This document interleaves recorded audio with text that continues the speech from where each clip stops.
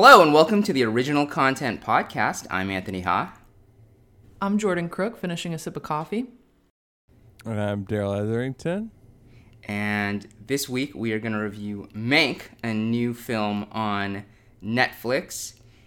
Before that, we should mention that Disney had a pretty big night last night, or afternoon, or I don't know, some time of day, depending on where you are. But they had their Investor Day yesterday, which sounds very boring, but what that means was a whole bunch of Disney executives appeared in videos where they announced their Disney Plus plans and other streaming plans for the next few years.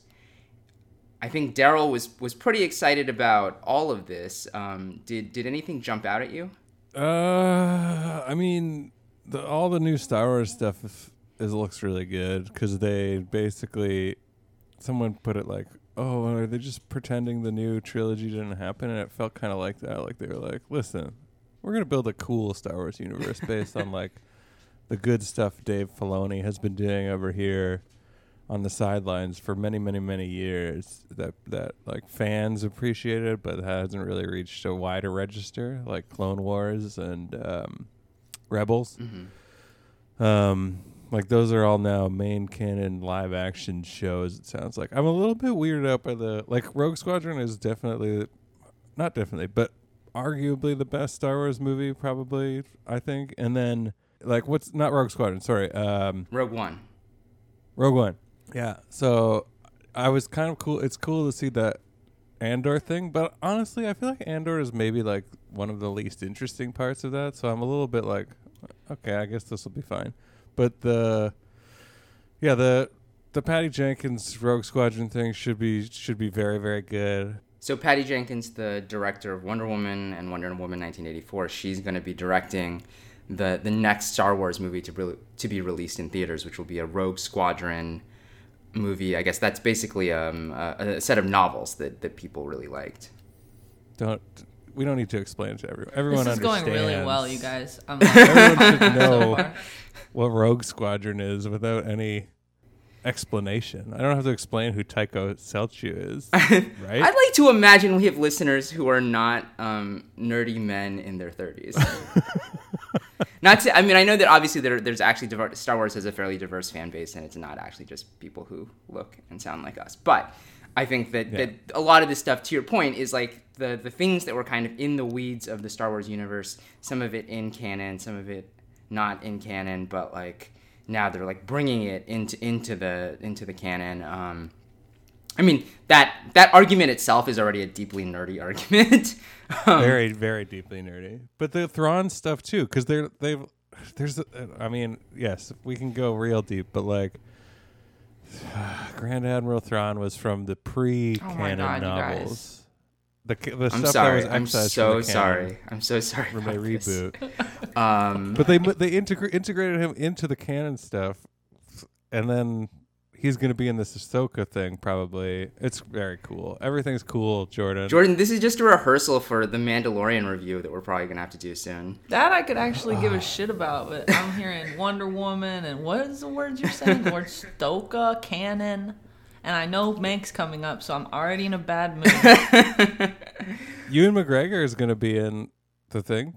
I heard Hayden Christensen's going to be in something too, yeah? The same one. Yeah, they're going to be in the same show together. Yeah, that should be really good.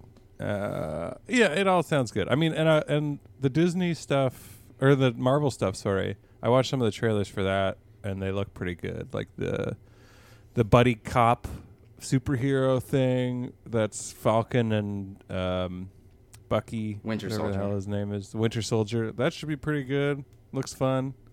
Looks pretty straightforward, but like also entertaining. And then there's the WandaVision one looks super weird. Hopefully that'll be good. Those characters sucked in the movies. Like they just had zero chemistry and were also wooden and flat. Like one because I guess he's a robot, which is fine. But like Scarlet Witch, what's her name? Awful. I really don't understand the fandom around that because people really like her in that, and I'm like, why? She was really bad at it.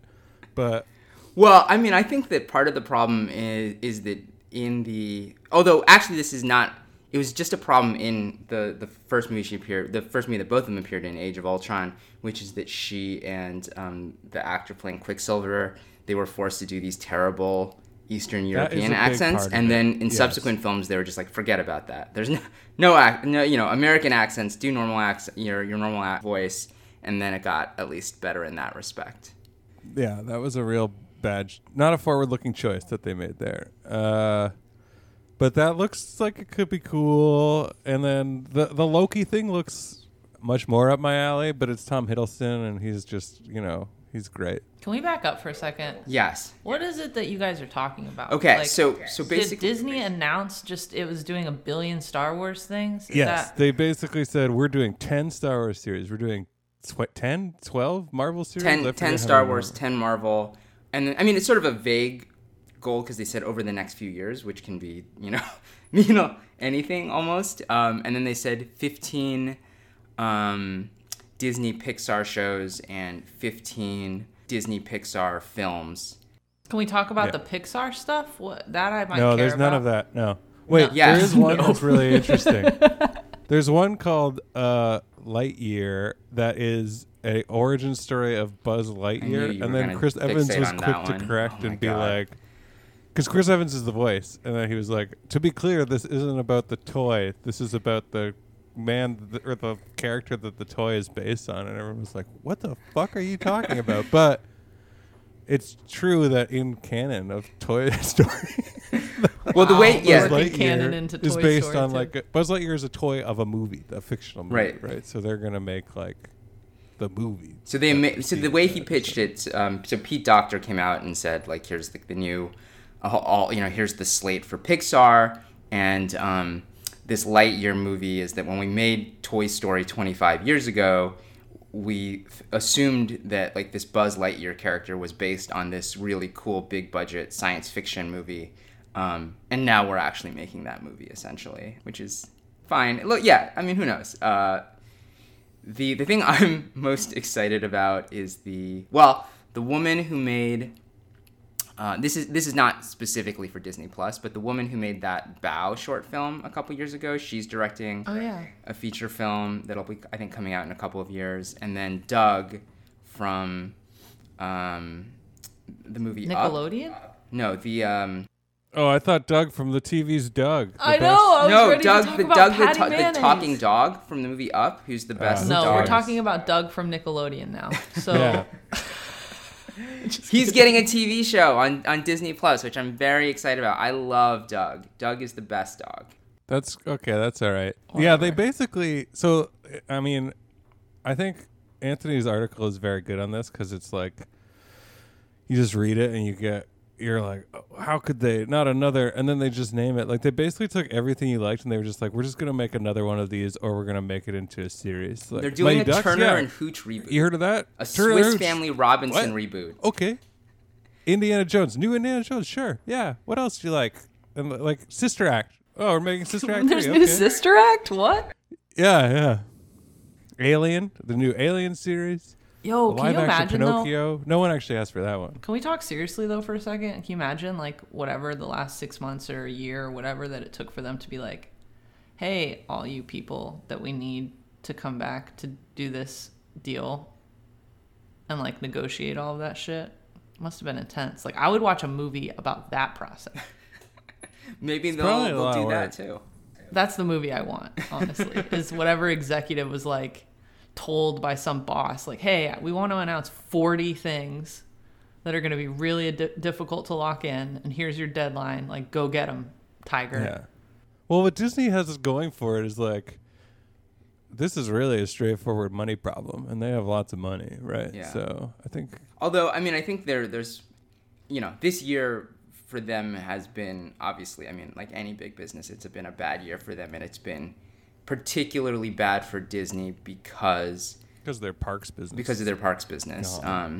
But, I think, they're still Disney, and they still have a ton of money to throw around. Well, I was thinking about like, how does this? Because a lot of this is Disney Plus, right? Like some Yes. of this is movies, whatever. We should mention some of the other services very briefly too, but yes, mostly Disney Plus. Yeah, like Star, which I don't really understand, and I would love you to explain because I think Canada is one of the Star. Yeah, markets. so basically, Star is going to be what Hulu for reasons that I think somewhat have to do with like contracts and the fact that Hulu is still partly owned by Comcast, NBC Universal, but also to do with branding, and it's very confusing. But basically, Hulu is at this point, it's clear it's going to be U.S. only, and it's not going to expand internationally. And so Star, which is basically based on the Hotstar service from India, or at least that's where they're borrowing the branding from, is going to be how they expand internationally to non-Disney stuff. It's basically going to be the equivalent of Hulu. They're describing it as their general entertainment brand, which is kind of funny because it sort of implies that everything else is not general entertainment. Right. But there's going to be, in some markets, I think, including Canada. What does that mean? Non-nerds, non-kids? Like, yeah, you're exactly. not a nerd or a kid. Yeah. There's going to be, so I think, Daryl, for you, in the Disney Plus app, there will be a Star section. And that's going to be a lot of the sort of like Fox TV shows, FX TV shows, Fox movies. Well, but will it, though? Because the problem here is that all of those are already licensed to... I mean, over the next few years, I think they'll sort big of... local carriers. They'll probably That'd be great. Bring those back. It'd be great if they did that, because then it would I wouldn't have to worry about the stupid Monopoly players. I would just be working with the biggest Monopoly player instead. That's one of the climactic moments of the fictional movie that I was talking about. That's right. Where they decide to announce without the licensing agreements in place. Yeah. To force the hand. This is going to be a great movie or show. Yeah. Executive produced by Jordan Crook. Thank you. And then in Latin America, I think they're actually going to launch a separate Star Plus app. One of the effects of this is going to be the fact that until now Disney Plus has all been family-friendly content, so you can't have R-rated movies, for example. And because they're going to include the Star section, which will have more mature content, that means you're going to get parental controls where you can turn mature content on and off. And the really nerdy consequence of that is that in the Marvel section of the Disney Plus app, they will finally be able to show Logan, which is what I care about. Oh, and Deadpool. And probably, Deadpool, right? That's right. Good news. And the stupid new, what was that one called? New Mutants. New Mutants, yeah. Although, I can't remember if that's R or PG-13, but... I haven't seen it. I don't know anything about it. I've heard it's bad. But I would say the overall effect of the presentation was both very exciting in the individual moments, and then when you sort of step back and look at the whole thing, it is kind of exhausting because there really is this feeling of any kind of intellectual property that they own, they will find a way to reboot. Although when I was talking about this on Twitter, people pointed out they will never reboot Song of the South because it is deeply racist, but like they're really going deep into their back catalog. And, if you're somebody who hates the idea of like reboot culture, this slate is like the opposite, is everything that you hate. It's like all reboots all the way down. Yeah. Yeah, it is. And sequels and prequels. It's going to be, I don't know. It's going to be difficult. Part of me is just like, bring it on. That's all I want. I just want to revel in this. I just want to climb back into the womb and chill Y'all out, are making me want to climb back into the womb. Are we still talking about this stuff? Or? Yeah, we are. Oh, okay. Keep Wombs. going. Carry on. No, I think it's done. I don't know. There's way more. We only mentioned a fraction of it. Like, it's wacky how much stuff there is. So, yeah. I missed it entirely. I would say glad you guys are excited though. One non-Disney Plus thing that I was excited to see that they're still planning to release the Shang-Chi movie with Tony Leung and Michelle Yeoh, so I'm super pumped about that. They're gonna do. They confirmed that they're not going to recast the role of Black Panther, but they're still gonna do a Black Panther 2 with all the other characters. Although they didn't mention anything about How are they gonna do that? vaccine-denying actress who plays. Yeah, I think they're just going to hope sister. that everyone's forgotten about. Like, they're going to be like, don't talk about this by the time the movie comes out. Yeah, she deleted all of her social media accounts. But that one was a real heartbreaker. We should talk about that because it's just so awful. That, Can you like, give me the full context, please? Because this sounds like something I have an opinion on. Oh goodness. So, what is her name? I can't remember That's the a good actress's start. name or the character's name. Letitia Wright. Letitia Wright, who plays Shuri, like in the Black Panther movie, who is Okay. like the super genius science technical engineer or whatever, Okay. and in the Endgame movie, whatever they're called, you know, that series of those two movies, the guy. Mhm.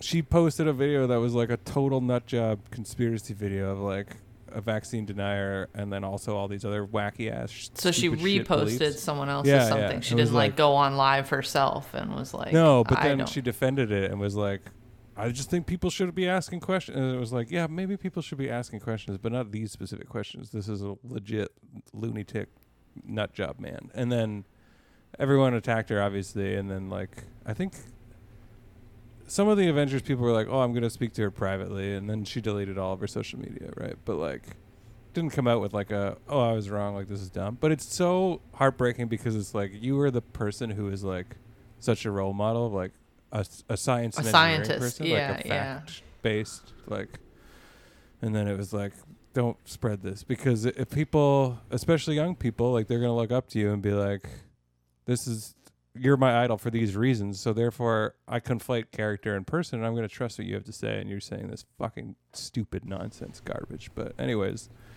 so it shouldn't be blaming individuals, because it's obviously a larger social failing than it is I also Right. feel like one Disney person's does problem. But like sweep things under the rug as opposed to like yeah, well, I mean, they've got a big old Chris Pratt problem sitting right in the middle of it, and they never really addressed that, right? So Right, and like Evangeline Lilly was in this controversy earlier this year because she posted about how like you just gotta live your life. oh and yeah, her you can't kids at do these lockdowns. gymnastics or whatever. Yeah. And there was the Mulan thing too, and they're just And like, there was the Milan thing. whatever, guys.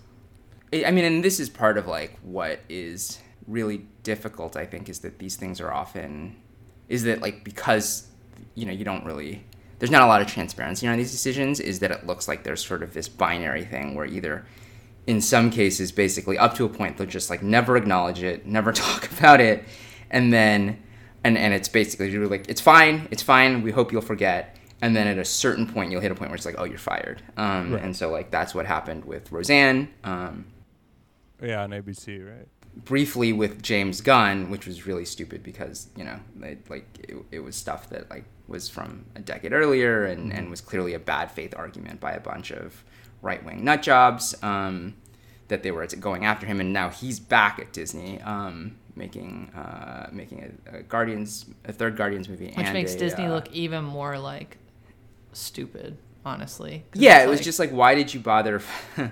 I mean, part of it is because there's different. You can tell that there's a lot of. Well, I different think like when executives they in the room. react whatever. They prefer action in favor of the conservative viewpoint, obviously, which probably reflects the values of their general audiences. Of to be course. But like sadly you have the honest. option to add a tier, right? Between what Anthony's talking about. Like there's the shh, no big deal. And then there's the you're fired. If you just add a tier in between those two things, it's like we are willing to, even if it's not a real thing, because it won't be, right? Like it'll literally be like a dog whistle for the right and an appeasement for the left, but you have enough money to hire a comms department that is fully capable of whipping up that statement. Like, why not just add that to the list of options? You know what I mean? Yeah, and I mean, I should say that, I mean, that's a slight exaggeration. Like, when I talked about those two tiers, I think usually the tier does include a statement that says, oh, this person doesn't, you know, speak for the company or something like, not always, but there can be a sort of very, like, massaged corporate PR statement. It just, like, doesn't mean anything or carry any weight. Right. Part of it is, yeah, just, like, you know, we've talked about, like, just, like, this general kind of, like, celebrity culture where we're like what do we expect from celebrities and what kind of standards should we hold them to, whereas, you know, now I'm definitely like on team like there are no heroes, like kill all your idols, it's all bad. Yeah, that's true. Right. So Mank, right? Yeah, let's talk about Mank. Let's drag me through this. So this Mank is the new film from David Fincher, who is, I would argue, probably never made a bad film. I even kind of like Alien. What are 3. his other movies? He made Seven, Fight Club, Panic Room, Benjamin Button, The Social Network, Wow. Gone Girl. He also was the kind of lead director on House of Cards. And, famously, part of the reason Netflix was willing to spend $100 million on House of Cards is because they were like, oh, our algorithm says that our viewers like Kevin Spacey and David Fincher, so great, let's spend a ton of money on House of Cards. And then he also made Mindhunter. Oh wow, that literally is a list of a bunch of things that I truly love. What's in the box? So this film it's a script that his father, who was for most of his career a magazine journalist, but towards the end of his life he wrote a screenplay, and with the goal of having his son direct it, I think. But his father died before it could happen. So this is, obviously in a sense a kind of love letter. Yeah, like a love letter, just a tribute to his father, and making something a reality that his dad wanted to happen. And so the Mank of the title is Herman Mankiewicz, who was the co-writer of Citizen Kane, which I remember because I wrote the post when they announced this film, and I was like, what is the movie here? I don't really understand. And specifically, like, if you're gonna make a movie about the making of Citizen Kane, why would you make it about Mankiewicz rather than Orson Welles? Right. And what the movie ends up being is it sort of jumps around in time in a way that I think is in part sort of, I think there are a lot of things about this that are sort of an homage to Citizen Kane. It sort of focuses on this period where Mankiewicz is writing the first draft of the Citizen Kane screenplay, and then he is basically, which is like a screenplay based on William Randolph Hearst and his mistress Marion Davies, and not a particularly flattering portrayal of them. And then it sort of focuses on the initial reaction to the screenplay and how people are like, oh my God, I can't believe you're going after Hearst. And then interspersed with that is like a lot of flashbacks about Mankiewicz's career and his relationship with Hearst, and his relationship with Davies, who it seems like for a long period in the 30s, he was kind of a frequent guest, and the phrase they use a lot is he was the court jester there. I feel like even in my plot description, you're like, I don't understand how this is a movie, but I have to say I really liked it. I thought it was a really, and maybe partly because I had just watched the Disney presentation, and I was like, yes, no explosions, not a reboot, just like a character study. I definitely don't think it's Fincher's best movie. I like Fight Club and The Social Network a lot more, for example, and even Benjamin Button. But this is, I thought, like it was a really solid story, a good performance by Gary Oldman and by the cast, and overall I really liked it. So I also surprisingly liked it. Jordan kind of like, sorry, did I taint you? I thought you I was like, oh yeah, well my opinion was gonna be that way anyway. Like that's what I thought I was gonna. Daryl and I, we do tend to like side a little bit more unless it has to do with comic book stuff, but right. But so I was like, oh, this doesn't look that good. Like I feel like I don't need to know any of this shit. Also, I don't know anything about Citizen Kane except for Rosebud or whatever. So like, I've had forgotten that it was based on the life of William Randolph Hearst until that came up in the plot of this movie. But yeah, I was surprisingly engaged. I actually really liked the Mank. I thought it was great and super. It kept my attention throughout. I was like basically riveted by it, and I thought everybody's performances were fantastic. So I was really surprised. I'm glad. Are you? What about you, Jordan? No, I am. I'm really glad. I'm happy for you guys because I don't know. I do think that the premise of making a movie that is in 2020 that looks and feels like an old movie, but is in like, it's in black and white, but it's also in fucking 4K or whatever, and uses like a lot of the same shot setups as an old film would, but like with the minorest tweak that kind of like that whole like the scene transitions are very old fashioned, right? Like there's a scene where someone's holding a note and you read the note and then it pans up to like a movie studio and just like, you know, there's some stuff in that that's very charming, I guess. So I can give it that. I just, you know, it just, maybe it was a me thing and a time and place and mood thing that I just like could not for the life of me focus on what the fuck was going on. And it was just like, maybe I needed an explosion or two at that given time period. And I'm not like somewhat, you guys know that I actually don't prefer action movies. I much prefer like dialogue heavy stuff, you know, like I prefer the first season of Game of Thrones to the last 4 seasons of Game of Thrones for that reason, right? Like it's conversations in dark rooms as opposed to, you know. But I just couldn't, you guys. It just felt, and I really have trouble with old movies. Like when people are like, "Oh, you should watch this. You should watch The Birds. Me too. It's I a can't classic, watch them. I don't right?" care about like it's like, no, this is bad. I'm It like, was all bad. The video quality is bad. That's what I feel yeah, it takes me so far. It hurts me, and this actually had like the remedy to that problem, which was like you can do cool special effects. I mean, if you needed to, or you wouldn't get stuck in the anti-realism of it because it was still made in 2020. However, like the look and feel alone was enough for me to be like, nah, I don't fucking care, and like. Also, the old school misogyny vibes also were like, just like every few minutes when I was like, focus up, you got to talk about this in a couple days. I was like, never mind. Where's Instagram? Like, that's just what was going on with me. I will admit that it took me a while to get into it because because of that old fashioned style and the feeling of every other Fincher movie is. You know, I think it's very different from every other movie he's made in that, like, everything else he makes is trying to immerse you and you know, trying to, you know, make you in some ways kind of, you don't, like, this feels much more sort of like, you can feel like quotation marks around it, like kind of like, hey, get it? You get it?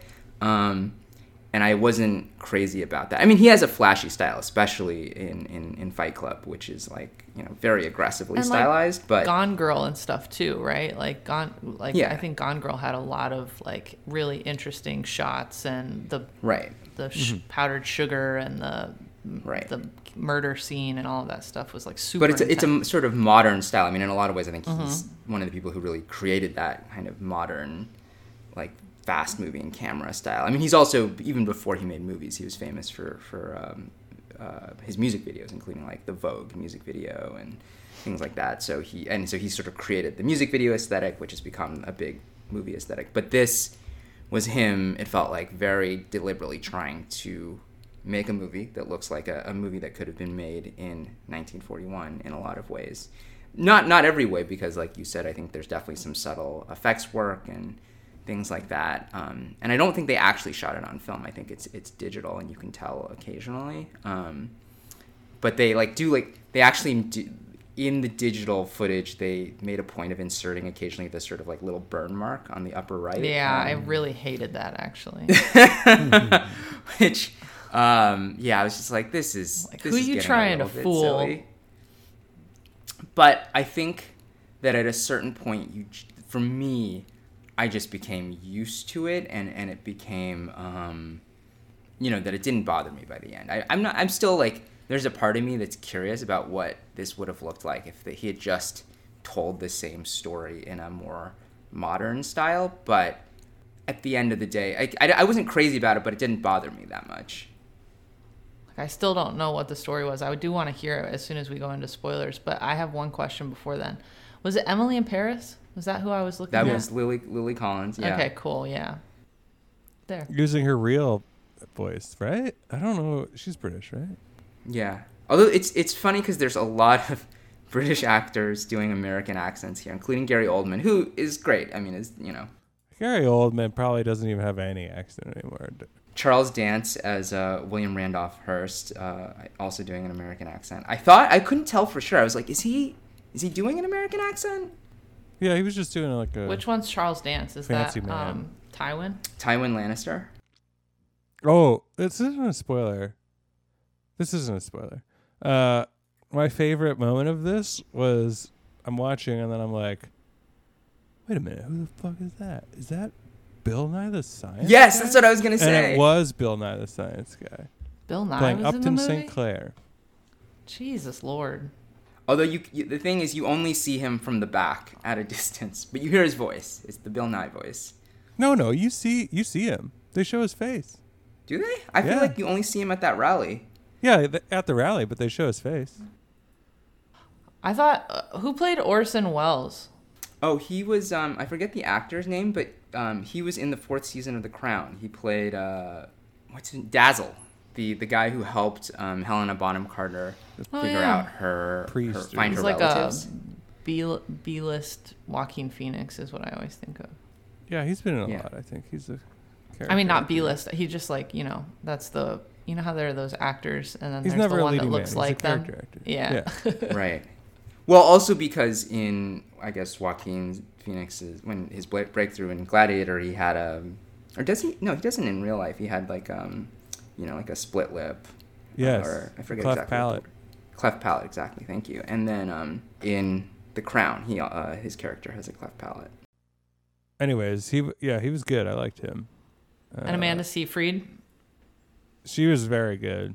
Yeah, I saw some articles actually saying that this is kind of her showing the world that she's a serious actress, which I don't know. I think she's been. I mean, I sort of understand that like probably I think her biggest movies until now were Mean Girls and Mamma Mia, but like I think she's always been very good.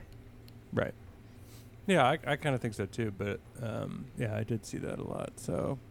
Well, and the Mean Girls thing is like a little tough to overcome, I feel. Like in Right. terms of, that character. It's not just that it was Mean Girls. It was that her character in Mean Girls was like so pronounced and that just like. Right. Whereas like Rachel McAdams, I feel like she kind of got beyond that casting fairly quickly. Really quickly. Well, but she was playing, very different. But like, character. wasn't the Notebook Exactly. and Mean Girls almost like around at the same time? So she kind of I had think like the so. double whammy of those things hitting pretty close together.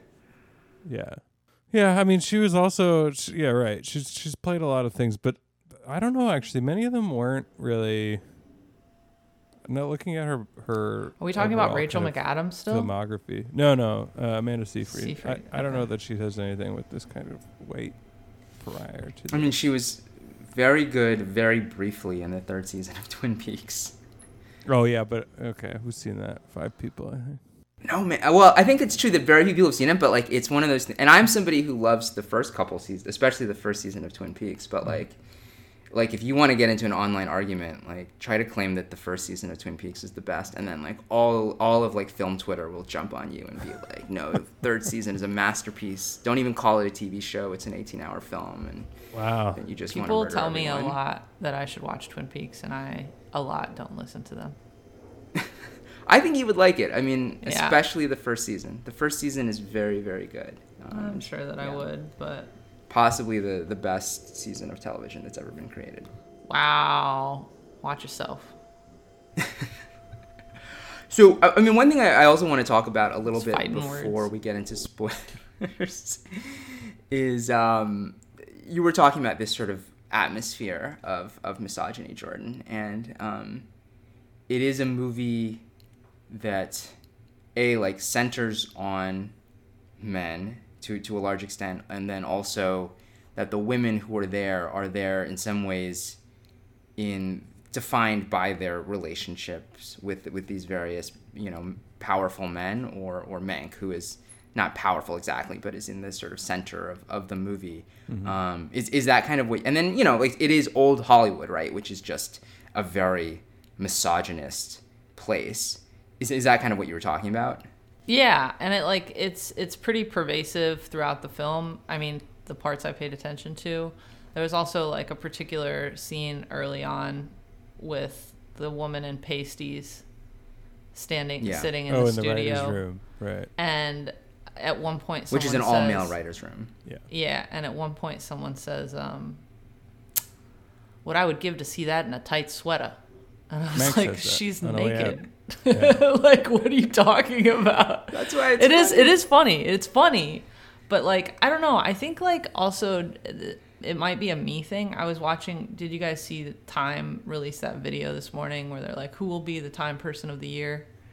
It's just like a really quick one on. I didn't see the video, but I saw their I option. saw the announcement. Yeah. I mean, they're just definitely it's going to be a thing today, obviously, because they're making a huge deal out of it the last like 48 hours. But there's a video on Twitter, and it's like it goes really fast through the Time People of the Year since they started it, and it starts slowing down the closer you get to present time.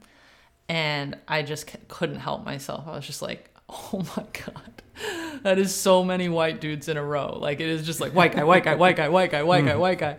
And I get it because, like, old school, whatever. It's been around for a billion years. But I think I'm just, like, so attuned right now to that even in a funny context or even in a context where it makes perfect sense, like in the case of Time or in the case of this movie, I'm just like, ugh. I don't know. I just, like, can't be bothered with that, you know? Yeah, well, this is it was a movie where it's like, hey, this is a movie about a white guy's having a power struggle, right? Which is like hard to avoid given the historical context, but also totally makes sense that people would just be tired of seeing that story told again, right? Right. It's not that it's like not done well. It's just that like I just don't have interest in the story to begin with right now. You know what I mean? Like I can't be bothered with that. Yeah. I mean, I think people said a lot of similar stuff around The Irishman, which I think was in a lot of ways much worse in this regard because the women were even more sidelined and you know, I think in a very kind of, and people talked about the fact that Anna Paquin's character was supposed to be kind of an important character, but she had almost no dialogue. And I think this isn't quite as bad, but has some of the same problems where in a perfect world, you can make some movies that are mostly about men and reflect the terribleness of men in some ways, and you have a lot of movies about women too. But what sucks is that, especially when these movies become like this is, you know, we'll see what actually happens, and also awards mean nothing, but that like people are sort of talking about this as Netflix's and maybe the front runner for Best Picture. Right. And, you know, in the same way that Irishman kind of was in a lot of those conversations last year. And so when like the sort of like big movie is just such a male-centric movie, I understand why there's people like, oh, really? Again? Really? Yeah. There's just like so many interesting, whatever. I mean, I'm not going to do that. There's so many interesting stories to be told. Right. And I mean, I think also that like, there's, you know, I think that Marion Davies' character has some of these issues, and then Rita Alexander, played by Emily in Paris, Lily Collins, who's like the secretary during the writing period, also has some of these issues. And then especially Tuppence Middleton, who plays Sarah Mankiewicz, his wife, like that is just such a sort of classic long-suffering wife to a difficult male genius character that I think in some ways you could sort of see a subtle acknowledgement that like that like the movie knows that the way he treats her is very bad, and like the way he always is like, why do you love me? But like I feel like I would have liked to see a little bit more of acknowledgement that he is a really shitty husband. Mm-hmm. Yeah, I think I mean I definitely think if you're comparing it to The Irishman, like there's no contest, right? Like they actually made all of these characters three-dimensional, and I think sometimes people maybe should have gotten more time than they were due, or behaved in ways that are like not necessarily palatable to modern audiences or whatever, right? Like it is her behavior sucks. I think it's a little bit made up for by the fact that Gary Oldman does a really good job of being that charming irascible drunk or whatever, right? Like a really good one. Like you can't help but be endeared by him, and that's the story of everybody else around, right? Like he's an absolutely destructive character who is damaging to friend and foe alike, but everyone else keeps they just can't hide their affection for them until like kind of it goes beyond the pale basically. But like he does a really good job of making that convincing, because you're just like, damn, I would want you around too. Like you would probably pee in my armchair or something, right? But like because you get drunk and just pass out in it. But I'd probably forgive you in the morning because you're fucking clever as shit and so funny and so compelling. Like, well, I don't want to talk about it in spoilers, but there's a scene where he's delivering a long diatribe, and you're kind of like, no one in this setting should have the patience for this, or like, there's no reason why people shouldn't cut him off at this point, and yet they don't. And it's because he's doing a really good job of delivering his like speechifying, right? So I think that makes up for a lot of sins, which is part of the whole story, right? But like, yeah, it is definitely difficult to be like, to see her seem to be like otherwise a very strong and like competent character, and then also be like, I'm just going to tolerate the fact that he lives on another side of a country for however many long. And they don't go, I think it would be one thing if they went about it by being like, actually she prefers this arrangement, but they don't do that, right? So, you know, yeah, it wasn't ideal. I guess one other quick thing we should touch on before we get into spoilers is that probably your interest in watching this movie and how quickly you get pulled into it will depend on having seen Citizen Kane and knowing some of the backstory, but that it seemed to me, though I am a Citizen Kane fan, but it seemed like, Daryl, for you, the movie worked even though you hadn't seen it. Yeah, I don't think you actually need to have... I think that what you require is just kind of maybe an interest in like the old school Hollywood studio system and a basic familiarity with the personalities involved. You actually don't need to know much about the movie itself beyond, in broad strokes, it's considered one of the best movies of all time, and it's a loosely fictionalized interpretation of the life and criticism of the life of William Randolph Hearst, the publishing baron, right? Like there's no other real information you require to enjoy this movie, I don't think. Okay, let's move into spoilers. So if you have not seen Mank and you don't want to know how it ends, I would say this is a movie that you can't really spoil, and that if you know everything about it, you're still fine. But if you want to keep the surprises surprising, you should stop listening now. Yeah, it was crazy when he won the lottery and then bought the tank and then killed everybody. Like, yeah, it's not really a surprise twist type of movie. So. Right. Partly because it's also a movie where, again, like, it starts kind of at the end, and you know that the thing that happens at the end is they make Citizen Kane. Right. And you know who gets credit for it, and you know whatever. Right. Yeah. So Jordan, it sounded like you, also partly don't care, but also have some questions about the plot. What was it? I literally didn't pay attention. There's a filmmaker, there's an actress. Yes. Orson Welles is involved in some way. There's the backdrop of the Holocaust / World War II. There's a giraffe at one point. That's what I got.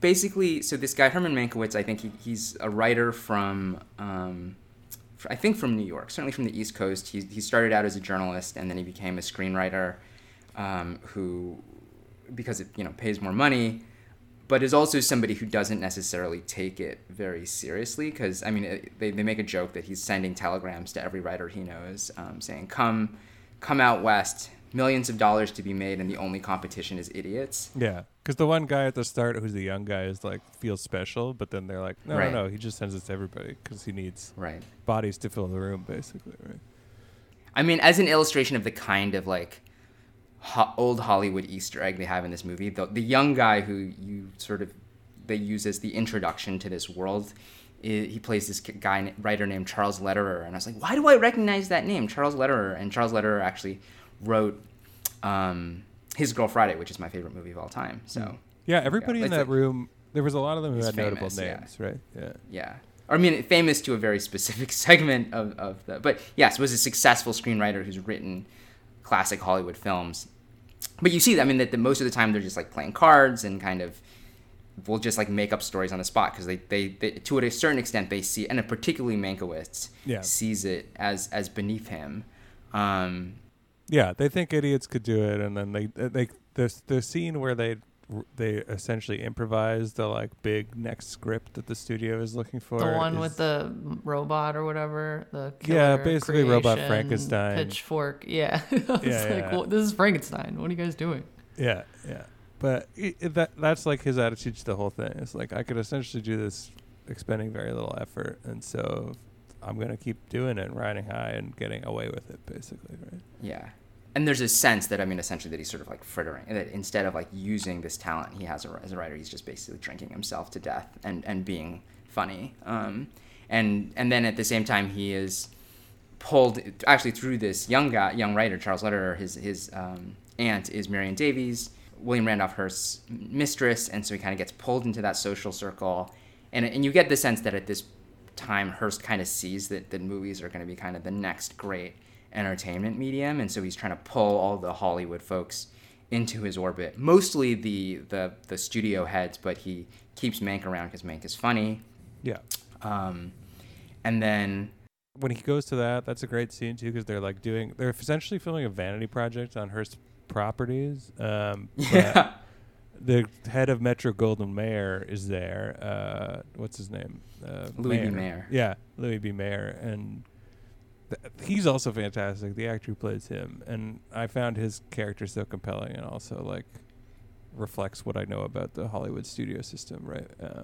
Just a huge fucking asshole. And there's a great scene later on too where he has to ask their entire stable of actors to like take essentially half pay or less than half pay, or not has to, but like there's a government sort of hold up with taxes or whatever. I forget what it is, but he goes in. The banks are closed because of the depression. That's right. Banks are closed because it's the depression. So he asks all of their A-listers, like all their top actors and actresses, to like take half pay, and he delivers this speech that's very emotional, and then that's consistent throughout, right? Like he's delivers these emotional addresses, or like people die, and he like mourns them very sincerely, and then immediately turns it off because it's all bullshit, because he's really just a hard ass, right? Also, his intro in the actual studio when they go to visit him, and I think he's hitting somebody. He's like hitting a writer and telling him to get the fuck out or something. It's right. Very, very good. Yeah. Although there's also a funny line later on where Mank explains, oh, right, like these guys who you think own the studios, they don't actually own the studios. They just run them for all the money men back east. Right. So they're also like kind of taking them down a notch. But a lot of this kind of then comes to a head in the gubernatorial election, the California governor's election of 1934, where Upton Sinclair, played by Bill Nye, is running on the Democratic side. And it seems like he has a real shot of winning, but all the studio heads, and especially Hearst, are like, absolutely not. And so Mank, at least in this telling, Mank kind of plants the idea that, like, well, if you don't like this, like, you run a movie studio, you could do a lot to stop this. And so they create these what look like newsreels. I mean, they are newsreels, but they're just actors. Fake news, essentially, right. Where half the people, particularly the people speaking out, well, I think actually they have people on both sides, because they have people speaking out for the Republican candidate saying, like, what a real American he is. And then they have people speaking out for Upton Sinclair, but they're like, yeah, like, I'm from Russia, and this is, you know, exactly what we did in Russia, and it's great, so you should vote for Upton Sinclair for socialism. And cool. And I think it sort of implied that is kind of, because it's a close election, and it tips the balance, and it at least, you know, gives a big push to the Republican candidate. And Mank hates himself for having given them this idea, for, you know, being part of a system that basically ruined Upton Sinclair's chances. And then actually he sees this colleague who got a chance to direct, but he was directing these fake newsreels. And that colleague is so broken up about that, although he apparently also has a Parkinson's diagnosis, that he kills himself. Mm-hmm. And so I think a lot of that self-loathing is I think part of what he carries with him, both then in this scene that Daryl was talking about, where he just kind of angrily confronts Hearst, And then when Orson Welles comes to him and I think it seems like a very kind of standard kind of contract where he says, I want you to write this movie, but I'm going to be the only credited screenwriter, but you're going to write the first draft, and then, we'll do the revisions together. And Mank writes this 300-page screenplay, which I think that's actually true. It was like 300 pages, insanely long, and it was just like really going after Hearst and to an extent Marion. And part of it is that like actually Marion is the one he actually liked, and they were both sort of like these outsiders in this circle, or something about them, like they understood each other. And so and because this is like the first time he's written something where he really brought his passion, his talent fully to bear, he says, you know what, like people are like, you should back away from this project because Hearst is going to attack it, and it's going to destroy your career. It's going to destroy Orson's career. And not only does he not back down, but he decides to piss Welles off too, because he says, this is the best thing I've ever written. I can't take my name off of it. Right. And even though he's agreed up front to not have a credit to essentially go. Yeah. And so then at the end, it sort of ends with Citizen Kane winning the Oscar for best screenplay. And, because the idea of like a live telecast wasn't really a thing back then, I think people just not as many people showed up for it. And neither Mank nor Welles was there, but you just see a little bit about like how they responded, and it ends with like Mank doing like sort of a fake speech about accepting his Oscar, which is sort of a weird note to end on. I was not crazy about that ending. Yeah, It was weird. Yeah, it was kind of like it was pretty pat, right? It's like, oh well, okay, and then they did freeze frame, like it was like the Breakfast Club ending or something. It was weird, but yeah, I did. I mean, I thought it was a great story though, because it was like, for me, the story was just like, okay, like here's this. He's a super self-destructive person, and he's sort of frittered his entire life away. He has one chance to do something kind of right, and then. But his conflict is like, in so doing, he sacrifices all of his like sort of easy living and burns all of his bridges and whatever. And, does he do it or not or whatever? So I thought it was great. I did think I thought all the actors were good. I thought he was. I don't think he liked Hearst. Well, he liked Marion Davies, right? Like obviously very friendly. Like they got along. I don't think he hated Hearst either. Like in that speech that he gives, the big kind of like culminating speech at the dinner party, it sounds like he has sympathy for him. And then Hearst is kind of like represents, I guess, the other path that he could have chosen, which was just to shelf the thing and like eliminate any sense of principle and just be like whatever, right? But like Hearst starts from a good place, and he seems more sad about kind of the trajectory that Hearst has followed.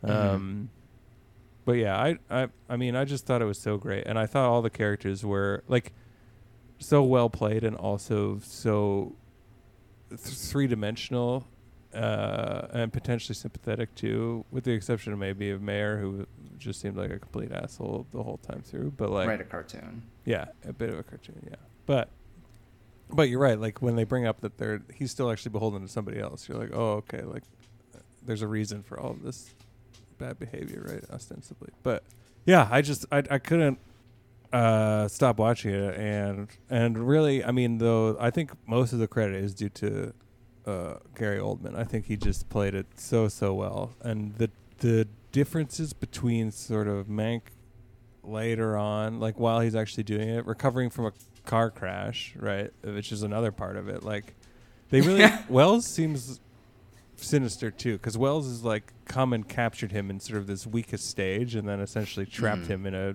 bell jar and said like, now do your thing for me, right? Because he's laid up after having been in a car accident, immobile because his leg is broken or something, right? And so yeah, but you have that version of him. He's sort of like barely a person, but he's still like has his wits and senses about him. And then you have like the lively sort of like peak of his game, like most successful point in his career, writer room at the kept writer at the studio thing. he plays all of it so well, and the transition between them too. Right. Well, and that he has to play so many of his, present day scenes, writing Citizen Kane from like laid up in a bed. Yeah. At like the most unflattering angle for anyone. Yeah, His, his like head is sort of half tilted up in that sort of double chin that you never want anyone to photograph you very in. little, really. Yeah. But he's great. And then in that big scene that you were talking about, I think the thing that for me is came through even more than his sympathy for Hearst is how much he hates himself. And like that's really what's driving that whole confrontation, is like that he hates what he's become and what he supported, and so that's why he like rants and rants and rants. Although then Hearst does get that great speech after, and like that's really the only extended dialogue that Hearst gives, because the rest of the movie he just sort of sits and does his sort of like, classic Tywin Lannister smile. But then he finally gives that whole speech about the organ grinder's monkey, and makes it clear that's who Mank is, that Mank thinks he's like this big deal, but actually we just keep you around because you're entertaining.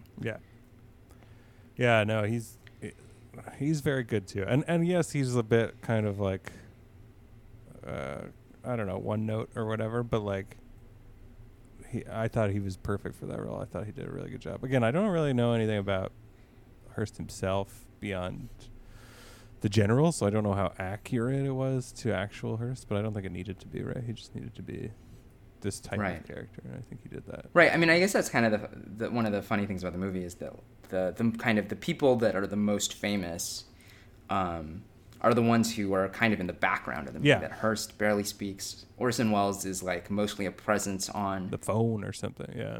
Although I think the actor did a great imitation of Orson Welles. Yeah. That incredibly distinctive voice. Yes, he did the voice very, very well. Yeah.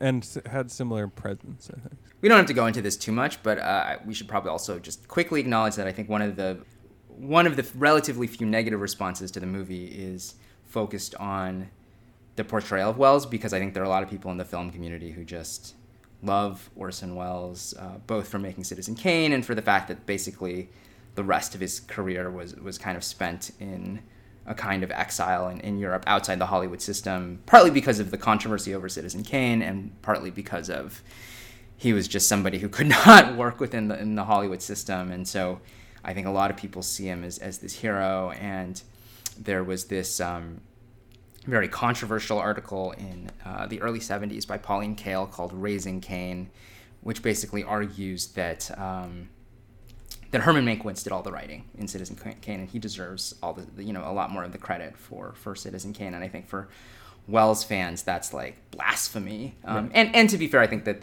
a lot of the things claims in that article have been subsequently discredited or undermined. But I think there's a certain corner of people who are really into Orson Welles who are kind of like, oh no, it's another movie that's just making it seem like Orson Welles doesn't deserve credit for Citizen Kane. But I don't really think that's what this movie is about at all. And no, I don't think so either. They had a great moment with him in the movie where he's furious at Mank, right? When Mank is basically like, listen, I'm going to get a writer's credit even though I didn't agree to it, and here are all the reasons why. Sort of like checkmate, like you can't really, like you can fight it, but it's going to be difficult. So, and then Kane like freaks out and throws something against the mantle or whatever, right? Like the booze bottles or something. But then Mankiewicz is like, oh, that's great, and like writes down in a notebook like this is the perfect moment for like the culminating scene or whatever in Kane, and then Welles begrudgingly admits that's like that is what we need. Right. And to me that's like more like I don't think this movie is like he didn't do anything. I think this movie is like that Mank did all of the base work and then right. Sure, Welles elevated it after that and had to as the director Yeah. and kind of like script refiner and everything else, but I love that, and I think whatever. I don't know much about the Welles fan culture, but like he's a fucking 20-year-old. Like, how smart can he be? Like it's fine. Like maybe he needed some help once in a while. Great. Like guess what? Yeah. He definitely did. So Right. And as he says in the movie, he says, well, listen, I'm still going to be the one directing, producing, and starring in the film, right, which is true. That like even if Mankiewicz was the only one who wrote the script, which isn't true because like Wells is the one who took a 300-page script and turned it into a 2.5 hour movie. Yeah. Like he's still the one who made the movie. But again, I think that's just sort of a side note of like what it's about. But it seems like that's another topic of conversation that people have had. Anyway, final thoughts on Mank. Jordan doesn't like it, and we do. It's fine. Yeah. I'm sure if maybe in the right time and place, if I was like in the zone for this, I would feel differently. But I think I guess my advice to people, if you're thinking about watching it, is like be in the mood for like an Academy Award style, like dialogue heavy, like that don't need stimulation if you want to watch it. No, you gotta commit to it to get the most out of it. Yeah.